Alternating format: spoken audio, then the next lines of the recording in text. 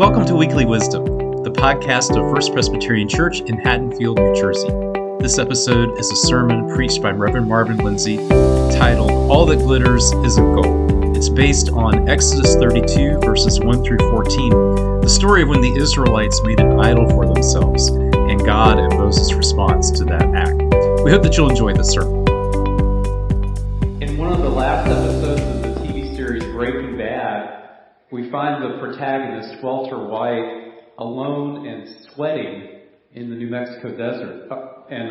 Spoiler alert, if Breaking Bad is still on your list of TV shows to watch, you may just want to put your fingers in your ears right now, or online worshipers, you can forward to the prayers in the offertory. Anyway, Walter's alone and sweating in the desert, not because it's a particularly hot day, but because he's rolling a 55-gallon drum full of cash across the desert floor, about $1 million all told. While the song by the folk group, the Limelighters, is playing. Times are getting hard, boys. Money's getting scarce. Times don't get no better, boys. Gonna leave this place. Take my true love by her hand, lead her through the town. Say goodbye to everyone. Goodbye to everyone. What in the world is going on? Well, to answer that question, you have to go back to the beginning of the series. At the beginning, Walter White is a sad sack, middle-aged chemistry teacher who's just been diagnosed with terminal cancer. And he has no health insurance.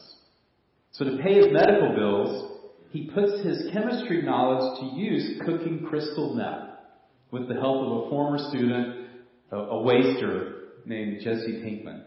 And as his meth business takes off, Walter sheds his sad sack personality and assumes a new personality, that of a ruthless killer.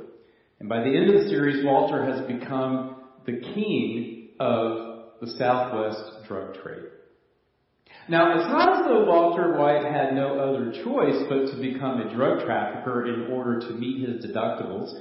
Early on, a college friend comes to him, knows that he's sick with cancer, and offers him a job, pretty lucrative position at his company with benefits. But Walter says no because he's holding a grudge against this old college friend, and because, hey, he's learned that he's pretty good at cooking crystal meth.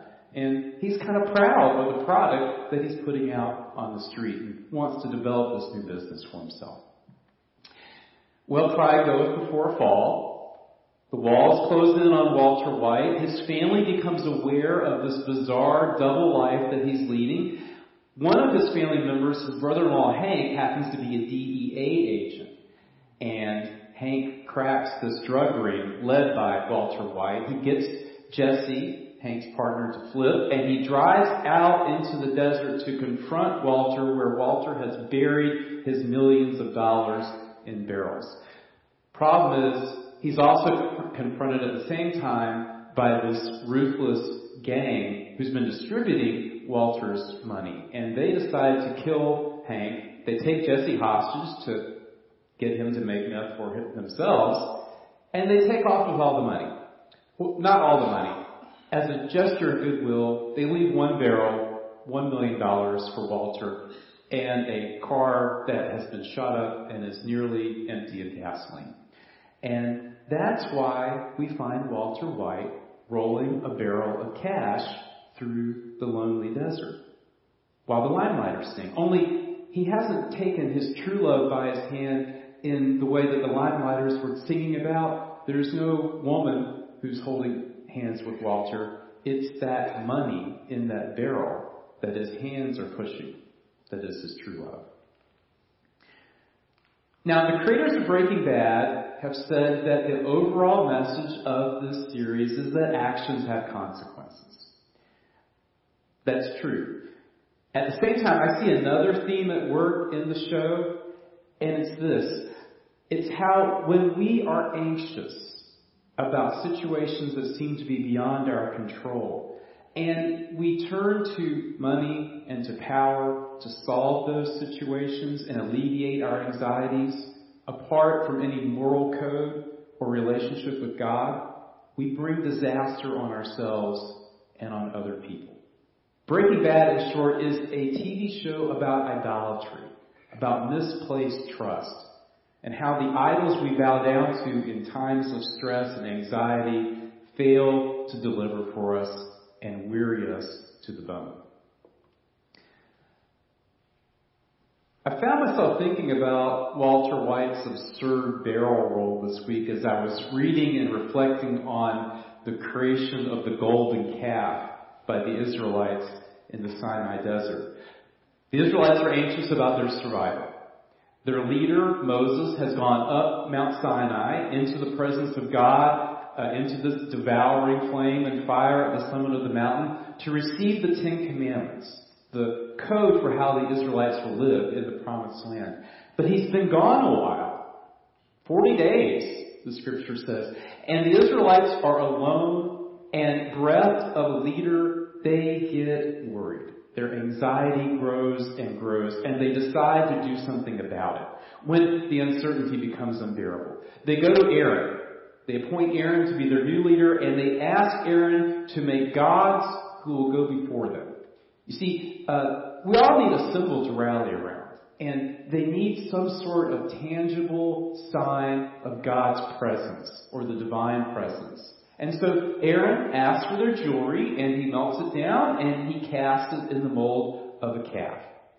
Now, while Aaron seems to understand the calf as an image of the God who has led them thus far, the people take to worshiping the calf as though it were a deity itself. And the worship service is followed by a fellowship meal, and it seems like in the course of the fellowship meal, somebody broke into the wine, and then things got really out of hand. Really out of hand. Now, then and now, bulls and bull calves are symbols of power and potency. That's what we want from our gods. That's what we want from our gods. We want power and potency, both the Israelites of old and people today. We want a God who will protect us from harm, and we want a God who will provide abundantly for us. Now, in fact, this is exactly who the Lord God has been for the people of Israel. God protected them from the Egyptians, brought them through the Red Sea, and brought the waters back on the Egyptian army. And God has been providing for them food to eat in the desert, manna from heaven. But there's more to the Lord God than protection and provision. God wants an exclusive, committed relationship with God's people. And God wants Israel to be exclusively focused on the well-being of their neighbors. That is what God is revealing to Moses on Mount Sinai when God gives these 10 commandments to Moses. The commandments teach us how to love God with our whole being. They teach us how to love our neighbors as ourselves. They teach us, in short, how to be responsible with God's gifts of protection and provision. Gods who bestow wealth and power without limits or without guidelines, they're irresponsible gods. They're like parents who give their children a chemistry set for Christmas and then walk away and let them play with it by themselves. These kids are going to grow up to be Walter White. Or they might grow up to be some lower profile, less cartoonish version of Walter White. The gods they serve lead them to rack and ruin, while they take other people along with them. Now, God is also up on the mountain instructing Moses about how to build a tabernacle. In fact, the chapters and verses between last week's scripture reading and this week's scripture reading, they're kind of boring unless you are one of those people who likes to watch those home improvement shows, in which case you might enjoy all of the details about how they're to decorate the tabernacle and furnish it and everything.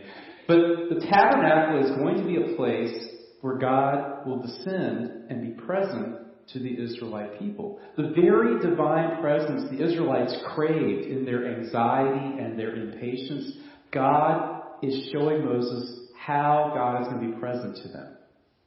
But in their impatience and in their anxiety, they make a God for themselves who will be near to them, rather than waiting on God to be revealed to them in a time and in a place and by means that God has approved. What I wonder is, when I read this story, how is this golden calf supposed to go before them? They want a God who's going to go before them. How is this golden calf going to go before them? You know, to paraphrase the psalm that we opened our worship service with, this golden calf has a mouth, but it can't move. It has a tail, but can't swish it. It's got legs, but they can't walk. The only way that this God is going to go before the Israelites is if they haul it up, put it in a cart, and drag it across the desert, or push it, like Walter White pushing his God of millions of dollars. And that's the thing about false gods and idols. They promise to deliver you, but you wind up having to deliver them. Idols are exhausting. Choosing another God will wear you out, and it will provoke the true God to righteous fury. Go down at once, the Lord says to Moses. Your people, whom you brought up out of the land of Egypt, have acted perversely. I don't mean to make fun of divine anger, but I can't help but notice that the Lord here sounds a little bit like your mom when you were misbehaving all day, and your mom went and met your dad at the front door. You won't believe what your kids have done this afternoon.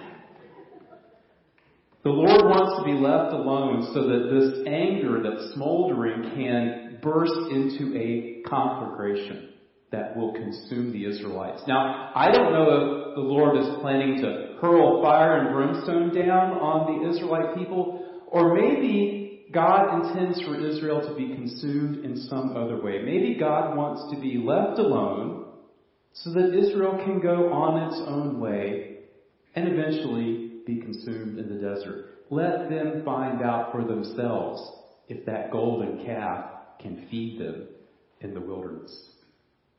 At any rate, the Lord God sounds not just like a mother who is at her wit's end with her disobedient children.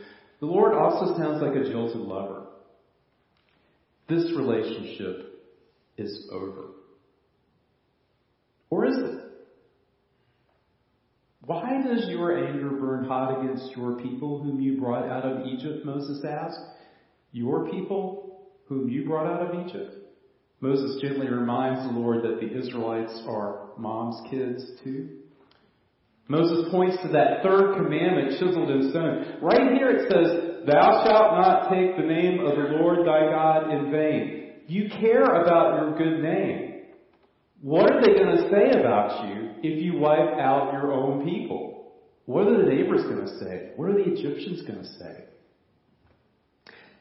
And then finally Moses reminds the Lord of the promise that God made to Abraham. That God would multiply Abraham and Sarah's children like the stars in the sky, like the grains of sand by the seashore. And a promise is a promise, isn't it? God is furious. Yet, for the sake of God's own good name, and in keeping with God's own reliable character, God decides not to disown or disavow God's own yet disobedient people.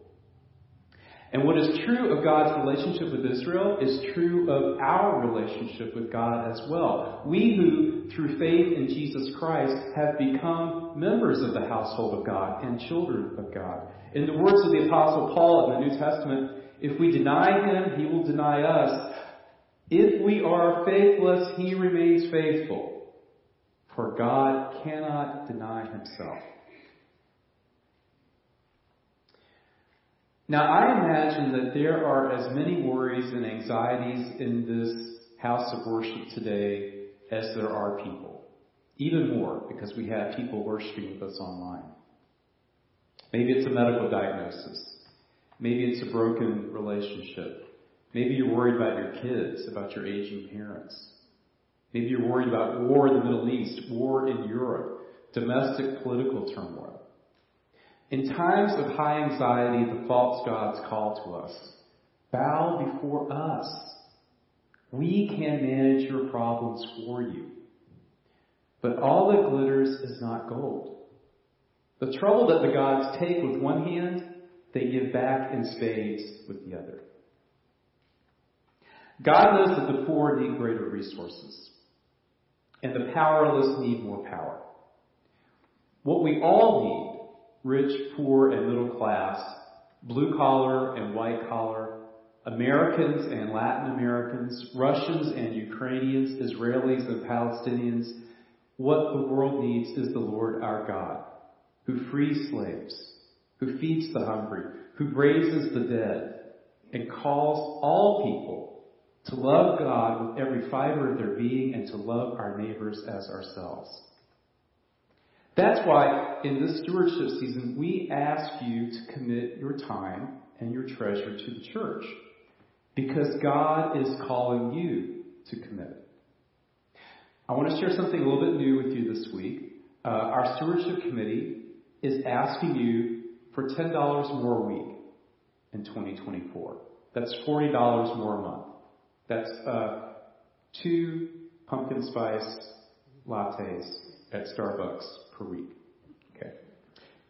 So if you didn't give anything in 2023, give 2 pumpkin spice lattes per week in 2024. If you did give in 2023, thank you. And we ask you to give that much more, or if you were in the capacity to give more, increase it a little bit more. Now, $10 more a week isn't an arbitrary number. It represents the gap between what we believe God is calling us to do to glorify God and to love our neighbors, and the resources we have on hand to do it. The church needs you to make this commitment, but you need to make this commitment more than the church does. Growing your nest egg and climbing the career ladder won't save you from what keeps you up at night. But if we commit ourselves to glorifying God with our heart, soul, mind, and strength, and if we commit ourselves to loving our neighbors as ourselves, then God's protection and provision will follow.